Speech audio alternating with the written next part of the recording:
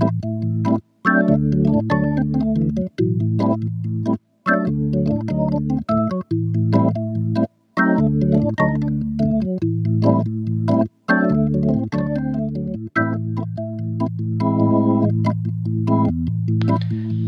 now, from the dry hills of Santa Clarita, California, it's time for America's least listened to podcast. It's Christianese with your blessing-filled hosts, Jared Burkholder, Dan Satchoff, and Brian Irwin. Welcome to Christianese. I'm Dan Satchoff. This, of course, is the show where two Christians and an agnostic expose hypocrisy, search for meaning, and talk about life. Also, hot dogs, Dan. I would love an episode on hot dogs. Processed meats. Yeah, I know. Yeah. Brian just gave me the signal that the chair is creaking. Okay, well, the whole point of me doing it silently was to not bring it up. I want to talk about it because Brian thinks it's the chair. It's my bones. It is your bones. It's my hip. But also, we're in your 1700s mansion here in California. It's a craftsman style. It's lovely. It's the bones in the wall, really. Just wait till the flatulence starts, Brian, if you think the creaking is bad. Oh, my gosh. Old man on an airplane. That's it. Oh, man. Welcome, gentlemen. Well, here we are. Without getting too far in the weeds of this, we just had our midterm primary election. Is that what it was yesterday? It was. We're based in California, for those of you who don't know. I'm curious to ask you guys this, because Janelle and I, my wife and I, realized this the night before, that we knew none of the candidates. And so we went online, and thankfully we found a website that was titled Procrastinator's Voting Guide. But do you guys, are you researching the county assessor? Are you doing some background on this guy? No. I just kind of try to guesstimate. I think. I used to go off which name sounded more conservative, but that didn't work because then I looked them up, and that was not a good indicator, actually. I go based on Facebook profiles. Yeah. Solely. What your picture looks like. If you were ever on MySpace and you decided to take your shirt off, I can't vote for you as your profile pic. What if they're still on MySpace? Would you vote for them now? That's their one profile. I like the people who have somehow they've convinced the voter guide to put in their nickname in the middle of it. I saw this one guy yesterday. In the middle, it's like something lower taxes, Rocky. Whatever. Rocky, Rocky lower taxes Malaguena or whatever his name was. And I was like, that's classic. Who did you pay off? Because he's literally the only guy in the voter guide who has his hook right in the middle of this. That's cable TV right there. Right? His catchphrase. I loved it. I was like, sweet, dude. So I voted for lower Rocky taxes. is a vote for America. Yeah, that's it. Oh, my gosh. Yeah, it's quite a treat. And then, the governor choices. 27 choices for governor. One of them was a hip-hop artist. No. Who works as like a landscaper. So he's a landscaper. So he's, as I say, when you actually dole out the actual titles, thereis some of them go before the other ones. Right. So Did you say manscaper or landscaper? Manscape. Well, that might be something. I mean, this is Los Angeles. Yeah, absolutely. Landscaper, hip hop artist, gubernatorial candidate, which I think uniquely qualifies him. Right. Wow. I mean, let's be honest. I missed that whole thing. Did you see the hip hop artist / manscaper? Which also was great. What is it again? Something Wildcat. No, but I did go out to, last week I was out to dinner, and for whatever reason, one of my dinner guests brought the booklet with him, the voting guide booklet, and was like, we were just reading over all the stuff. And some people, what I found kind of funny was some people were just like, you're a lot of description. Yeah. And one person was just like, just because. Like, that was it. That was their whole... Just because. That was their whole speech. You know what I mean? Was it a fifth grader? That sounds like... It may as well have been. Just cause. Also, shotgun on the way home. How about that? How did you do the research on this hip-hop artist? Because I totally missed that. Well, Janelle and I, it was like 9 o'clock at night. We do the vote by mail thing because I don't like people. And so we sat down and... Excellent. That's a good quality in a pastor. Right. So you take governor, I'll take lieutenant of governor. We divvied it up. And so... But I couldn't find anything on half these candidates. One of them was one sentence. And some of the platforms are just... I don't know if this is the way the rest of the country, but there's some kooky people out here. Oh, yeah. Apparently it doesn't take much to be... There's kooky people everywhere. Yeah. One of the three of us is probably labeled as kooky. So I think the difference out here is you wear your kookiness as a badge of honor, whereas most places, I think you kind of tend to hide your kookiness a little bit. it only comes out in an occasional twitch. Well, Because perhaps. you're keeping it hidden for so long. Right. Yeah. Or on the 4th of July. Yeah. You're right. When you got the Roman candle on the roof, you're like, hey, come here. This is normal, right? Yeah. Oh, my gosh. Well, we'll see how it all shakes out. I'll tell you, they can't get enough election coverage. It just, oh, my gosh. Yeah. Between the national and the local, I couldn't find anything else on TV. So I was like, all right, time for bed. I was watching TV Land, and it was all great. We were back in the 1960s. Yes. It was great. Yeah, I know. Yeah, politics is it can drive you insane. I mean, I remember an uncle of mine that loved him when I was little, and the older I got, the more I was like, I'm getting scared of this guy because like he just got so like it became a thing. You know what I mean? Yeah. Like it's almost like for some people, it's the way they talk about politics the same way they would talk about if they were a Bears fan and you were a Packers fan. They get like livid, and you're like, slow your roll, Captain. Yeah. All like, sides, all sides are guilty. Are we going to fight in the parking lot right now? Is that what we're doing? You're my uncle, and I can't even vote. I'm 14. You're scaring me. Please stop yelling, Uncle Mark. But during this season, I always put an extra tire iron in my car in case those discussions happen. Right. Oh, yeah. Yeah, we have to get You just down to business. Yeah, in case you got to get serious about it. Yeah. No, people, I mean, it becomes their sports team, right? Yeah. Because their whole identity is like, we won or we lost last night or whenever it is, or even just in the daily news cycle. Right. And then you're either high or low depending on, I was like that, like in the mid 5-6 years ago, Jill and I caught ourselves like that, and it was a mess, and we had to finally just completely pull back. Not that you don't still have convictions and feel certain ways, but if you live and die by the latest political thing, it'll lead You're all over the place. Yeah, I think you have to look at politics the same way you look at anything else in life. It's not a race; it's a marathon, and you need to just simmer down. Like there is no like today is not going to be the end all be all. Tomorrow is not going to be the end all be all. No. Everything kind of comes out, shakes itself out over time. So I think living on the edge all the time, that's the thing that scares me about politics is like some people just live on the edge all the time. It's like, how can you like just go take a break, go take a breather, go do a push-up, go have a, go have a chocolate shake, go do something, calm down. It's going to be okay. In the end, no matter where it falls for you, it's going to be okay. Right. So go ahead. No, you. No. Okay, well. Which is why I don't panic. But like when you guys did all that research, bravo to you. I'd probably be more like Dan. I've been looking at him like, I like that name. Yeah. Yeah, let's go with that guy. Where are the darts? It's been that before. You got like 20 minutes to decide, which is a great way to be, fulfill your civic duty. Yeah. So I was listening to National Public Radio on the way over here. NPR. I'm Robert Siegel. And they were talking about this, right? Was it good? They were talking about the fact that Trump has disinvited the Eagles and other sports teams. And so at the risk of alienating even the few people who might ever listen to this, what do you guys think about the national anthem thing and standing? Is this too down the road of politics? Yeah. I personally, look, I wouldn't do that. I wouldn't kneel for that, but again, if somebody does, like, I'm not going to lose any sleep over that.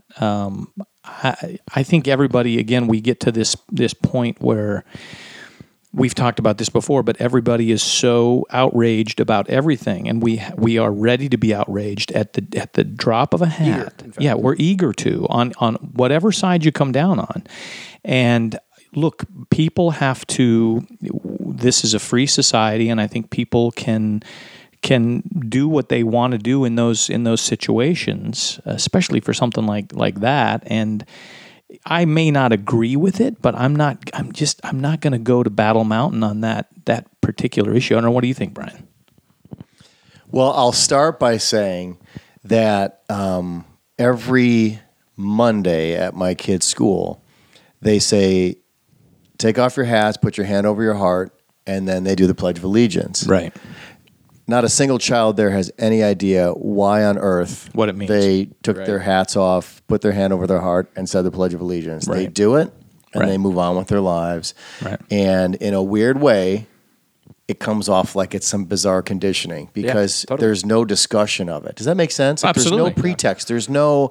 There's no grander understanding. And here's the thing, too. There's only so much you can have with a kid at that age because it's not until they get to the end of elementary school and middle school and high school, where they start really understanding the history of the United States. It's like their brains aren't developed enough at that point to get that much information. So Absolutely. It takes them time. So they're preconditioned before they really truly understand what all that means in the first place. So that just gives you an idea of context where I start.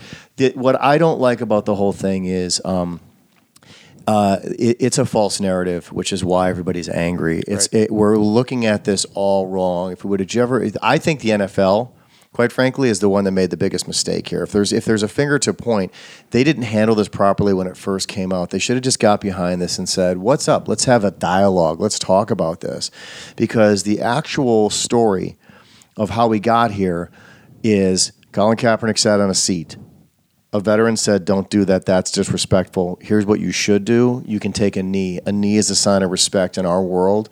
When you take a knee, you're not disrespecting." Was that true? I didn't know the genesis of this. Yeah, he said, "You're not disrespecting the flag. You're not disrespecting. When you take a knee, you are actually showing respect, but you can also still get your message across by taking the knee." So basically, when you're saying the message across, meaning everybody else is standing up, you're down. Well, somebody be like, well, why is he taking the knee there? I didn't know that. Yeah. So he actually took the knee because it was a former NFL player who was also, I believe, an Iraq War veteran who pulled him aside and said, "Why don't you do this instead?" But what happened was it got hijacked. Right. And once it got hijacked, no matter how many times African Americans were saying, no, this is why we're doing it. We chose this platform. Not because of themselves. And that's the funny thing is also it was never about the football players. It was the football players realizing that they've got it pretty good. They have something wonderful happening in their lives. But they also realized they could use that wonderful part of their lives as a platform for all those that are disenfranchised or will never have those wonderful lives. Sure. And if you can just stick to the core of that, that's where the discussion should have happened. And instead, we did what you were talking about, Dan, which was we immediately just got upset and chose a side and turned it into the argument about sides instead of what it should have been. And it should have never gotten to an uninvited, which I find that to be extremely petty anyway. I think that's not solving a problem. It's not. No one wants to talk about why it happened. We just want to talk about you either stand or you don't. And I think that's where that's the America we live in now. It's like let's pick a side and let's fight about it. It's overtly simplistic, right? Because those guys are not doing what they're doing in order to disrespect the military or the flag. They're talking about something totally different, right? And again, I think on their side, though, I don't know if it's really affected any change because, to your point, we haven't had really any discussion, so it becomes all about the act of what you're doing, but it's not, it hasn't, I don't know if it's furthered the discussion to the point now it's become such a point of contention that all the other stuff becomes just noise, like the real issue of it, rather than being able to talk about it. And I think but you mentioned something really interesting. You said in terms of the context of kids not knowing the actual, what is the national anthem mean? What does the flag stand for? I think religion, the same thing happens is people go through the motions in terms of praying or saying Jesus or whatever, but they don't know. Most people, most non-Christians I end up having conversations with have no idea what the fundamental gospel is, that the fact that even the Old Testament and the New Testament is part of the same story. People are like, wait a minute, no, I thought one was like fire and guts and brimstone. Right? Yeah, two different gods. So I think that's very common in our society is we don't even really know what something stands for, but then we just go ahead and launch into attack mode. Yeah, and I want to be clear. I don't think that the school or any school for that matter is doing it with that intent. I just think it's that hurry up. Let's just get it. Let's just do it because this is what we do, and it evolved into no communication about it. Right, and I think which could be an important lesson if you wanted to, regardless of how you come down on it. That's interesting, and that's learning rather than just the same thing with religion. I think if you actually study it and learn, even if you don't agree with it, it can be really an interesting exercise, if nothing else. Now, for you and I, for Jared and I, that wouldn't be the case because it resonates with us as truth. Right. But I think a lot of times too, people just will gloss over that, and Christians are certainly good. We all get guilty of that. We're like, okay, well, let's just check the box, and I don't even really know what this means, but that's okay. I mean, I think part of us hitting the Christianese button is just admitting that I was raised in a tradition, and I think we've all been, or you and I have been part of that people go through the motions of religion without believing the substance of it and think that the motions is what what is actually there, right? So, Right. so the trappings of a religion become the substance of it, and Right. the real substance is ignored. Right. And I think part of what we want to keep doing here is have conversations that draw out substance and kind of maybe push the trappings to the side. I think they can be a distraction sometimes. Yeah, absolutely. Sorry, that got heavy. That's all right. That's all right. Let's loosen it up now, everybody. Yeah. How about we check our voicemail just so we can kind of come back Sure. to Yeah. equilibrium Let's here? check our voicemail. Let's take a check here. Oh, hello. Good afternoon. My name is Jerry, and I just wanted to say how much I enjoy your program. I'm sorry. And it's really always so nice to be able to hear young men discuss things from an issue-oriented standpoint and to not have it be contentious. Oh, goodness gracious. I had carne asada for lunch, so you have to pardon me. Anyhow,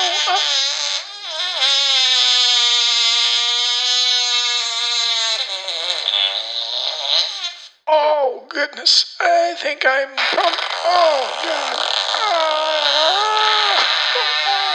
I'm going to have to call you back. Wow. Again, I'm stunned by the content of our. First of all, the interest from our listeners to leave a voicemail. Right. And the variety of calls that we get. Yeah. Who would have known that we're permeating markets in Singapore, Yeah. deep into the African continent, and Yes. then also in New Jersey. Right. Jersey. Yeah. That's what Facebook ads will do for you. Right. Yeah. Gosh. They're paying I'll off. tell you I'm what. really glad I. I'm working with some Russian trolls right now that are getting us in all kinds. We're going to be on whitehouse.gov here soon. Taking over Nike.com. Yeah. It's really, really great. Yeah. You asked Brian an interesting question last week that I wanted to follow up on. Your question to him to think about for this week was how would you define, because you would call yourself an agnostic. So what does that mean to you? How would you define that? I'm just interested in getting the term defined, what that means to you. And I think to preface it, I just think, when people say I'm a Christian, that can mean a lot of different things. Yes. I think that's true with an agnostic too. So you define kind of maybe what you mean by, what is agnosticism? What does agnosticism mean to you, Well, Brian? I may give you guys a very disappointing answer. We'll tell you if but it's disappointing. It's evolution. It's just in my lifetime seeing how things evolve. So to assume that you have all the answers, I think, is ignorant. So I think there was a time where I was like I said, I was raised Catholic, and then I probably would have considered myself temporarily an atheist. But then I kind of woke up one day and I'm like, well, how dare I? Because I see the world evolving around me, and I didn't really put the time and the energy into doing the research or looking into stuff, and was just kind of like basing it on things that were happening around me or somebody saying something or doing something.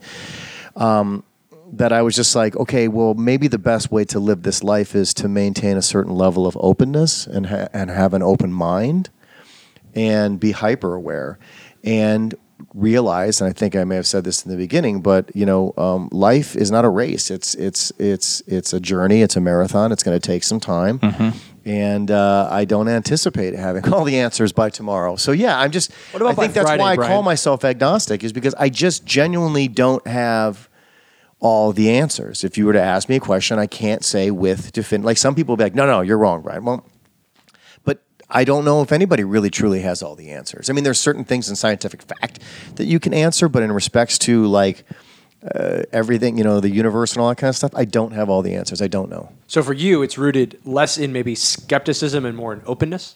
Am I putting No, I think words in it's your mouth? both. I think that, and what I mean by that as an example, it's like skepticism would be probably based on information or stories that are shared with you. You're like, yeah, I don't see how that would happen based on the way that I think the world works. And then openness would be like, however, if you can shed some light on something, I'm more than open to hearing about it. Right. Versus just being a douchebag and being like, I'm sorry, are you still talking right now? Because I made my mind up 30 years ago. Shut your mouth or I'll shut it for you. How about that? That kind.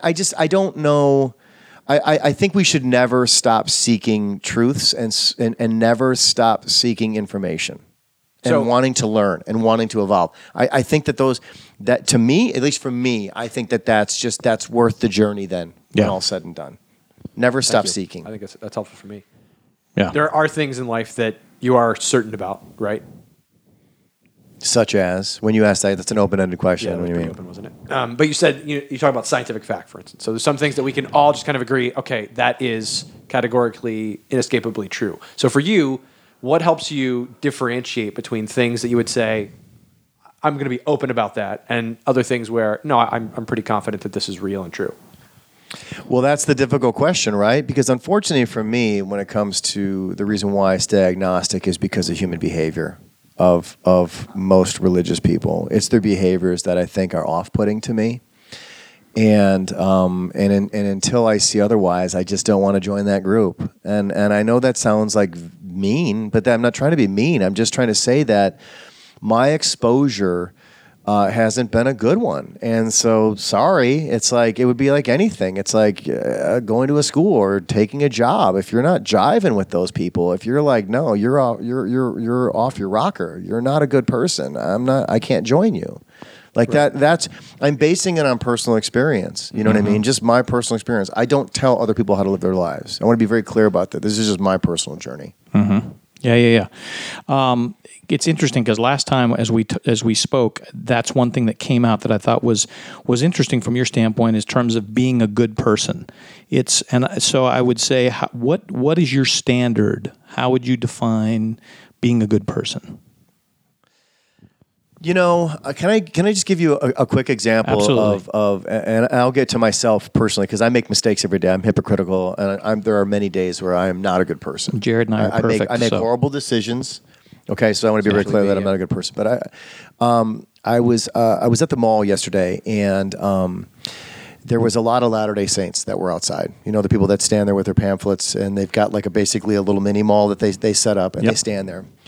And I just want to point this out because this is, I think, what a lot of non-religious people see when they walk past that. Yeah. I assess the situation. They stood there. They were well dressed. They had their pamphlets. They were ready to go. They try to work you by making your eye contact, and they would talk to people that were passing by. The interesting thing about that whole thing was next to them, lying on the ground, were homeless people. They never once went over there and said a word to those people. Yep. They didn't deal with them. They didn't offer them water. They didn't offer food. They didn't offer them comfort. Yeah.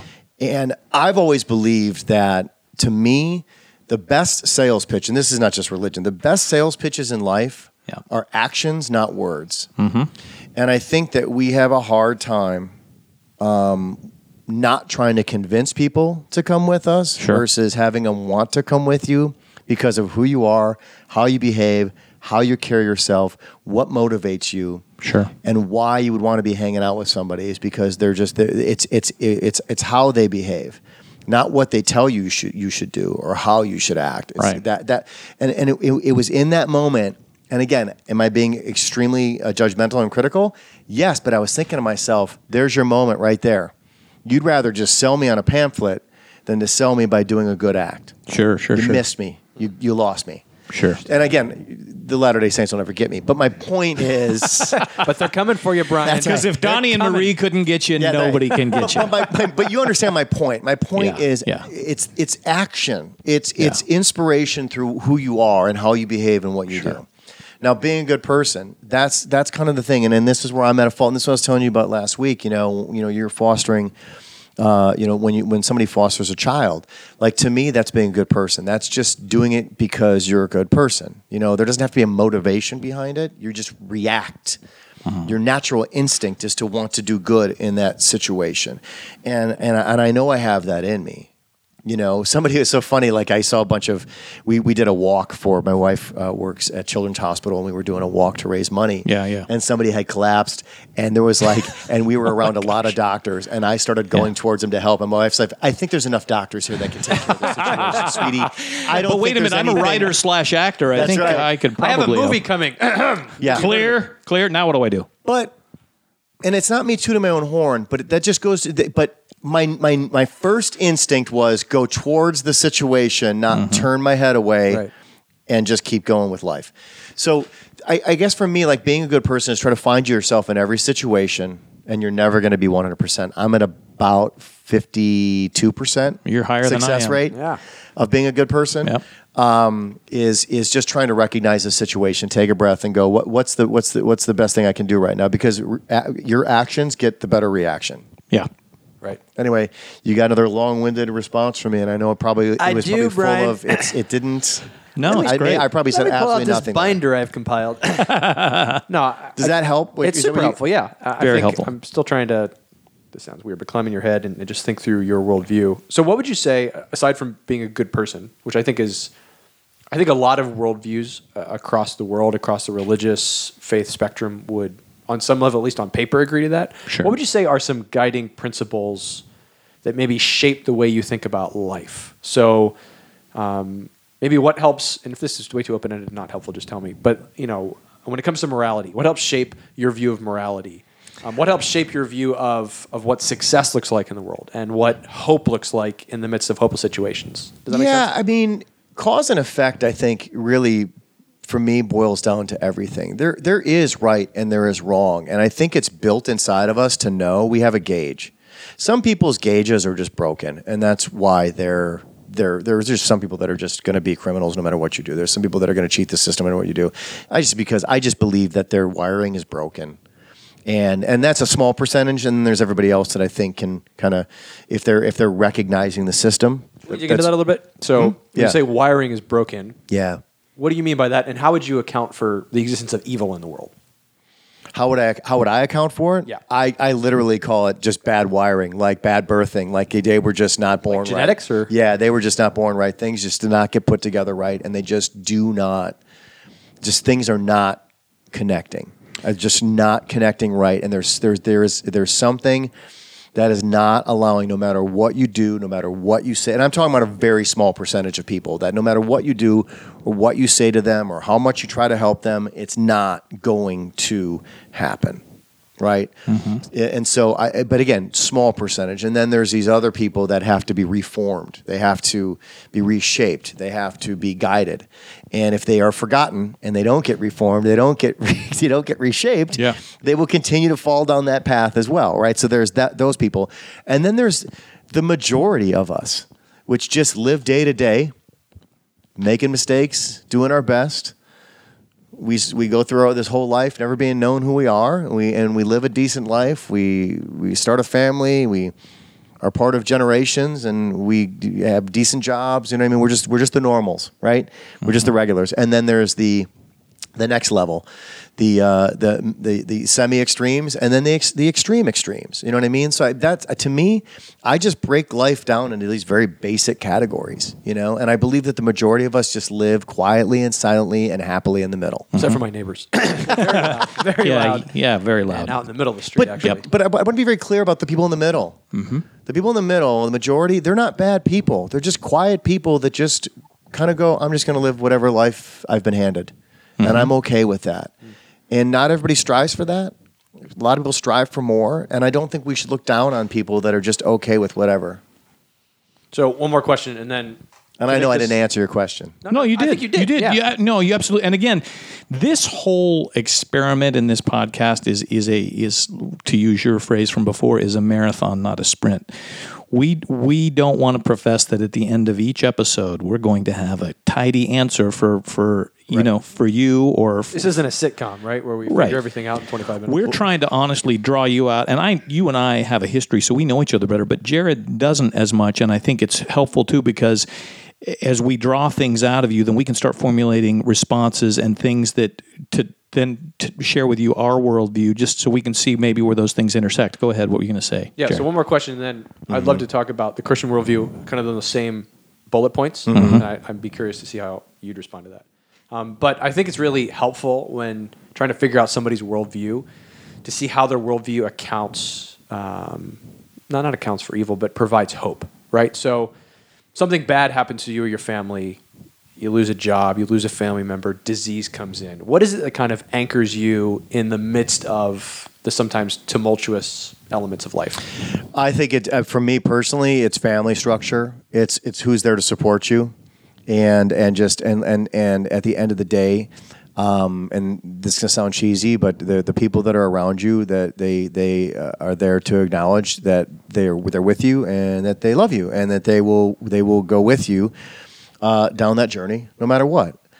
And I don't dig too deep into what their reasons are. I just think that there's a communal thing in my world that people just come together again because they just believe. Whatever their inspiration is, they believe in just being good people. I don't ask a lot of people when I meet them. Like, I think it took a long time for me to even know that you were Christian because it's like I don't. That's not what it's about. I need to know you, the guy, the person. Right. Obviously, I met you, so I already knew your foundation.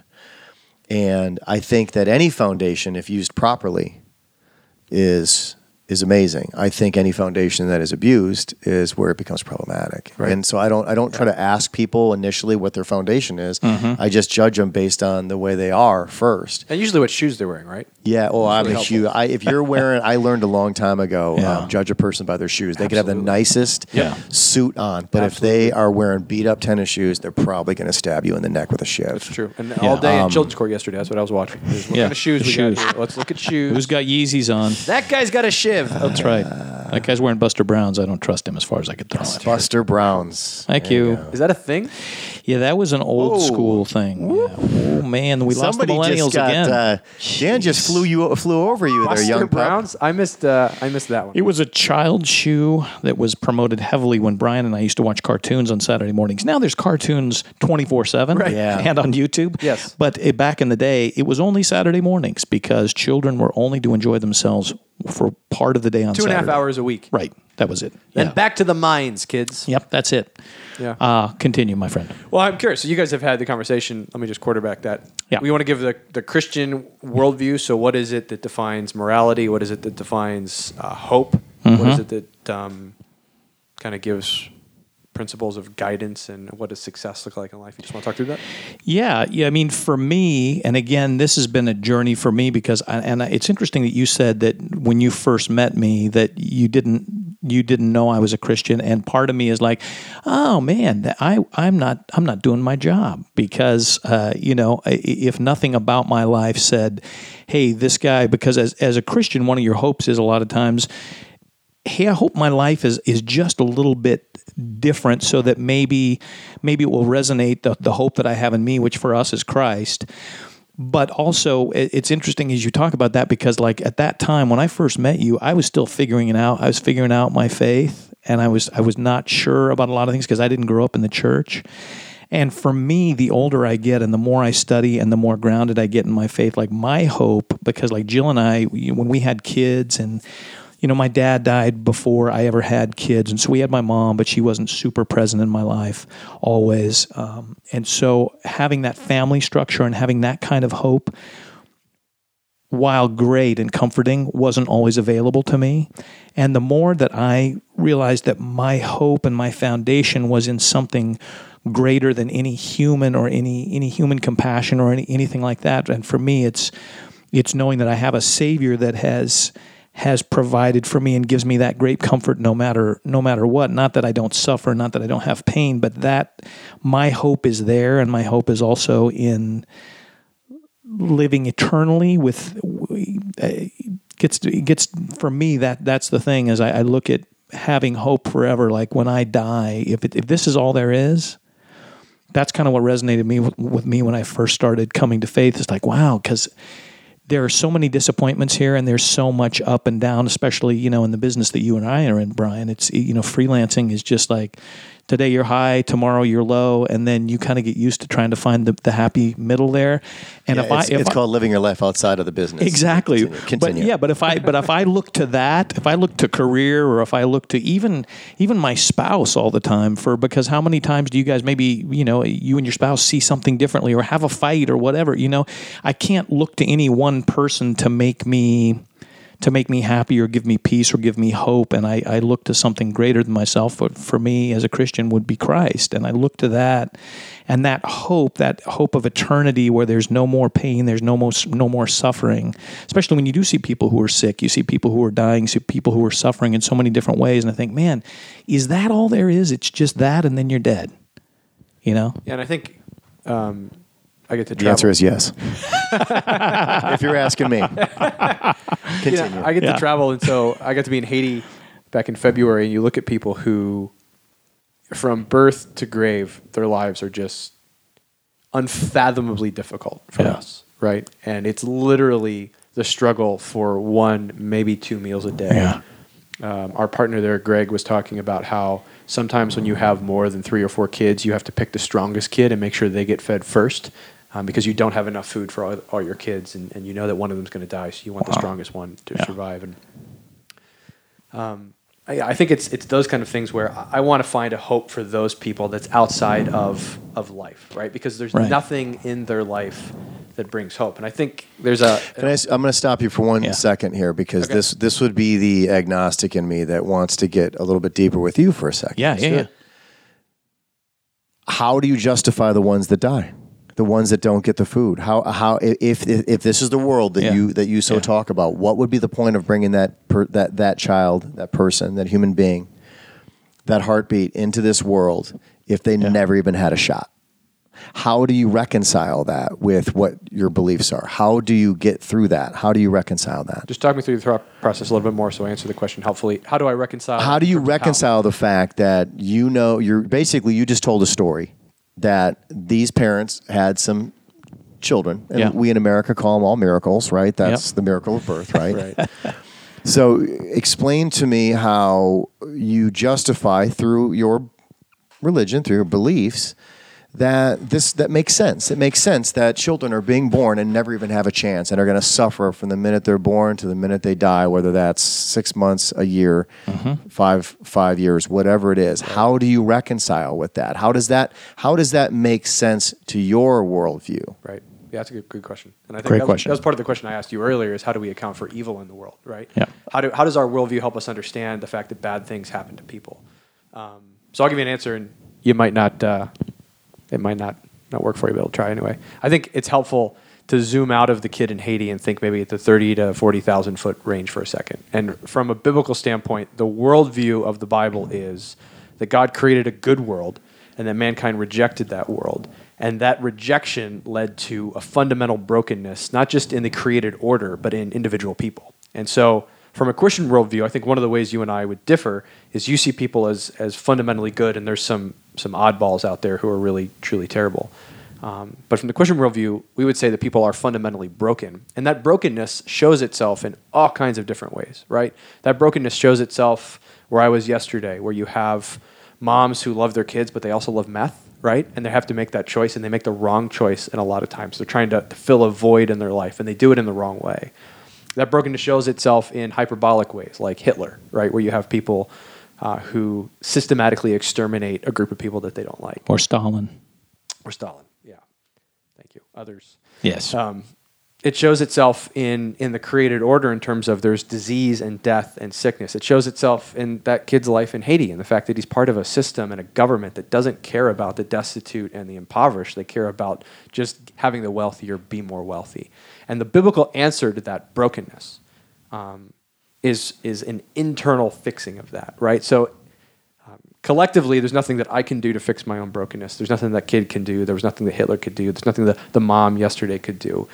Because the brokenness is inside of each one of us. And I don't have the ability to fix what's fundamentally wrong with me. I need something outside of me to fix that, right? And so from a biblical standpoint, we would call that spiritual deadness, that I don't have the spiritual vitality needed to turn myself around. I need someone to come and rescue me from my brokenness. And so we would believe that God sent his son in order to do that, to provide life. And so the big picture answer to why that happens is that we live in a broken world. God created a perfect world. Mankind rejected that, and God has come to fix it. And one day he is going to bring an end to all the sickness and sorrow and death and sadness. Is that too facile? No, it was a great story, but the I love it. It's a great story. Yeah, but no, I can do that with you because I know you get the joke. I mean, I'm not trying to, this is what the world should be doing more, is having open dialogue and be able to josh a little bit. I'm sorry, it was a softball, dude. Jan knows what I'm talking about. Like there was just that one moment of silence. I'm like, I can take this moment. And I keep thinking about that moment of silence that you had with Dan when he asked you how you could pray for you. You asked him if he was in a 12-step program. Yeah. I just keep thinking about Oh, my God. It's always got to take the moments of silence and run with it. No, I guess the issue that I still have, and what I mean by a great story was that I get how that makes sense to you, is what I mean by that. Yes. Ultimately, take the sarcasm out of it. I get how that makes sense to you. But the thing that I can't let go of, which you can correct me if I'm wrong based on what you were telling me, I can't let go of how much collateral damage is inside of what you just told me. It's too much, and I can't let go of the collateral damage. I'm sorry, but I can't. Yeah. I love war movies, right? Sure. And war documentaries, and I watch people just get obliterated that are just 18 years old, sign up for war, get sent over, step off a boat, done, it's over. And that's happened. And I don't, but I'm saying, I don't get it. I don't get childhood pediatric cancer. I don't get, you know what I mean? Right. I don't get pedophiles. I don't understand. Like, that, to me, I that's the part where I'm like, that's where you lose me every single time. Right. And I don't think I'm alone in that ideology. And I know you know for a fact. Yeah. I'm sure you guys have both heard it a million times before. Is I don't get, all the carnage. I just don't get it in many different ways. I get it. And part and what you're saying resonates with me, and part of it for me too is not only looking at the outside and looking at all the things, like you do look at, I know that you were saying it's a smaller percentage of people who you think the wiring is not right, but if you look at the history of humanity, man will do the most horrific things to man globally in huge numbers. So to me, the numbers aren't small, and it's not a small number of people. That's what helps drive my worldview, is that I see this brokenness everywhere. And you know where I see it most is when I look inside myself. And that was the thing when I first came to faith, when I looked at the fact that most of the time, my first instinct is to choose the wrong thing. If I'm going to be honest with myself, my first instinct to get out of a situation is to maybe tell a lie, or to maybe take a shortcut around something, or to maybe be a complete jerk and say something, in a moment of frustration or anger or whatever, that I don't know what's going on with the other person. I'm just being honest about myself. I look at my own brokenness, and I was like, how the hell do I fix this, and how do I address this? And that's one of the things for me, is looking at my own brokenness, thinking, man, and I know some people will say, you're being too hard on yourself. But I think that brokenness is again, to your point, Jared, I see it more prominent than I see people who are good, because I think a lot of us end up choosing the wrong way before we choose the right way. I want to get back to your question just a second, but I think even what we were just talking about before we started taping here is, like, my wife has revealed deep selfishness in my own heart. And it's not my wife who did that. That was just there. And it's just been this revelation of, wow, I'm really a jerk. And every kid that we've had come through is just another revelation that, there's something in me too. So I think there's these big expressions of that. But I think, did I already say this? If not, I meant to. There was an author named G.K. Chesterton who talked about, used to be an atheist, came to faith in Christianity, and was a reasoned person. It wasn't an unreasonable kind of conversion for him. And he would talk about that for him, Christianity was the key that fit the lock. So it didn't answer all the questions, but when he looked at the world, it helped him make sense of things in a way that no other worldview did. And I think that's what it's been for you and for me. In regards to the carnage, I think any worldview that purports that there's a God who's benevolent has to account for that, right? If God's so benevolent, then why are things the way they are, right? Right. The typical argument is either God's not good or he's not capable. Right. If God was good, then he wouldn't let these things happen. If he was capable, he would have the ability to stop it. So one of those can't be true. And again, at the 30,000-foot level, in a way that probably doesn't satisfy all the questions that we have kind of existentially, right? I think the answer is that there must be something better than simple physical human flourishing, right? That if the goal of everything that exists is for all of us to live a comfortable life, then God is failing. If there's another goal, if I could even say that there's a better goal beyond that, then there would be a sense in which some of the things that we see in the world could be more accounted for if those all contributed to a greater good. Does that make sense? Mm-hmm. Look, one of the things that I do think that I'm glad for a lot of people that have religion in their life is when their time comes to be able to have that comfort. on your last final couple breaths. Sure. I think you and I talked about that when your Yeah. mom passed. Yeah. You know, there is a level, like, to me, I look at that.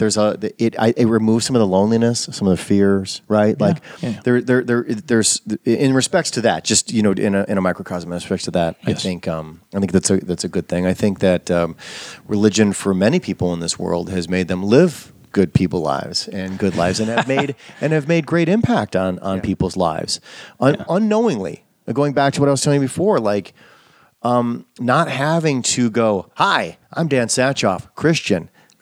Right. Would you like to be my friend?" It's on his business card. It The is on answer my card. Yeah. But you know what I mean? It is. It's like, I mean, insert anything there. Yeah. "Hi, I'm Yeah. whatever." The answer is, right, "Do you want to be my friend?" No, because Yes. you gave me way too much up front. And that you're means creepy. You're already getting in my grill. You're already going to try to upsell me, right? Upsell you. Yes, it's true. It's an in-app purchase, really. Is what Yeah, it is. Can right. I ask you a question? Because I want to bring this back around. I think it's a natural loop here. Yeah. You started this program talking about politics. And I want to ask you guys a genuine question, because I think we touched on this last time, is a lot of people have the perception that Christianity is tied to republicanism, right? Right. Mm-hmm. And there's this war going on, this culture war going on in the United States of America, that Republicans don't believe in health care for everybody. They don't believe in taking care of the sick. They believe in capitalism. So the ideology of most agnostics is, so that means that Christians don't believe that everybody should have access to health care, because the Republicans don't believe that everybody should have free health care. So if you believe in free health care, you're a socialist. So I want to ask you a question based on what you were talking about before, about this broken soul thing, that we're all broken, and that there's this ideology that if we all followed this ideology, we would get closer to what God wanted, which is a better world for everybody. Then why are we not trying to solve stuff like that? Why do we label it something negative when we know that if everybody had access to healthcare, that would be a good thing, and that would be inspiring, and it would make the world a better place if we took care of each other? Yeah. Why is that seen as a negative? And why is the Christian right that is affiliated with republicanism seen as some of the people that get in the way of that? Because that is a rub, and I think that does hold people back from wanting to be a part of what you guys are talking. What a part of what you guys are, which is what I think keeps a lot of people away. Is they associate those two things, right or wrong. Talking about kneeling in the anthem, right or wrong. Sure. Is that a missed message? Right. I don't know. But I'm going to throw that out to you guys, because it kind of feels like, Sure. based on what you told me. You got this? Can I take this? Oh, yeah, you got it. No, you got it. No, you got it. I want you to know I agree with you. I think, as we were researching candidates, my wife and I, we kept coming up against this. I'm conservative on some issues. So in regards to family values, what I believe the Bible teaches about that would lead me to be conservative in those areas in regards to marriage and other things. But I find myself increasingly more progressive on issues of immigration and healthcare and education and things like that, in a way that really puts me at odds with the traditional categories politically. And I think that's true of a lot of people of my generation. Historically, in American evangelicalism, with the rise of Jerry Falwell and the moral majority and things like that, evangelical faith became inextricably wed to Republican ideals. And there's something to that in terms of, again, what we believe on abortion and other things. But I think what Christians have done a really bad job, and what they've been resistant to, and actually I'm encouraged because there's a generation of evangelicals today who are more vocal about this than they've ever been. There's an organization called the Gospel Coalition.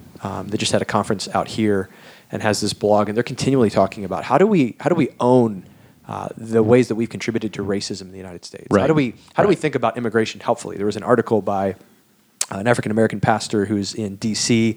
by the name of Thabiti Anyabwile. And he say was that talking, 3 times, please. Yeah, it really hurts. But when Trump came out with his immigration policy, he said, people like that are in my church and they're my family, right? So to talk disparagingly of people from countries saying that they have nothing to offer us is asinine. And so I think there's a growingly vocal, hopefully majority of younger evangelicals who are recognizing we've not lived in a way that's consistent with our faith, right? We've talked about wanting to care for the poor. And there's so many passages, Brian, that talk about God's heart for the impoverished, for the widow, Widows and for the orphans, right? disenfranchised, for the downtrodden, for the foreigner, for the exile. Yep.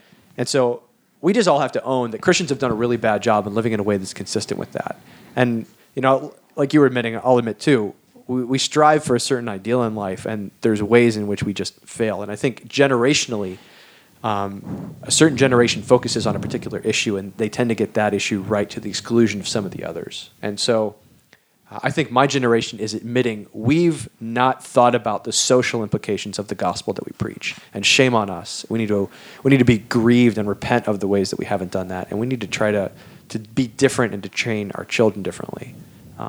So I think that's a fair criticism, and I hope that my generation and others, and it's not just young people, there's older people doing it too, want to do a better job of being more consistent in that. I don't care. I mean, honestly, the thing that I should be most impassioned about is not whether or not my taxes go up, right? If I could provide a service like healthcare to people, then I should be more concerned about living out the gospel implications of my worldview than I am about protecting my assets from a capitalist standpoint. And I think part of that too, though, you could say, like, and I agree with a lot of what you said, because I talk about evolution. I've had evolving views on a lot of this stuff, and it comes from my faith.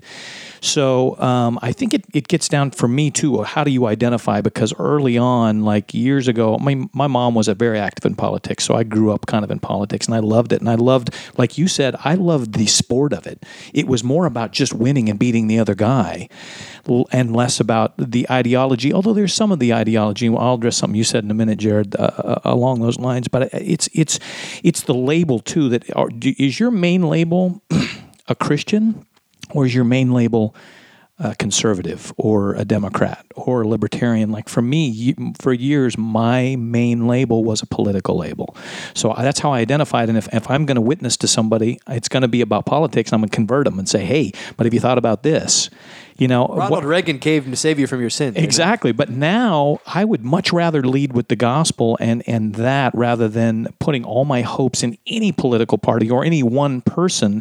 And to your point, I've been thinking about this since you talked about the Mormons that you saw. Christians are so guilty of that, and I think we need to be honest about that in terms of, we're going through the book of James right now in this small group that we have on Thursdays, and James is a book that basically talks about putting your faith into action. And some Christians will end up reading that and be like, well, that's what we call legalism, because it's saying you're just doing good things and you're not trusting in God. But one of the natural outcroppings of faith and the gratitude that you have for what Christ has done for us, for giving us eternity with no more pain, with no more suffering, is serving others. You know what I mean? And putting other people ahead of ourselves. And I think as Christians, we're guilty of that. I would say also in the political realm of things, you're right. If it's all about selfish things in terms of, hey, I want lower taxes just because I want to go buy a Maserati.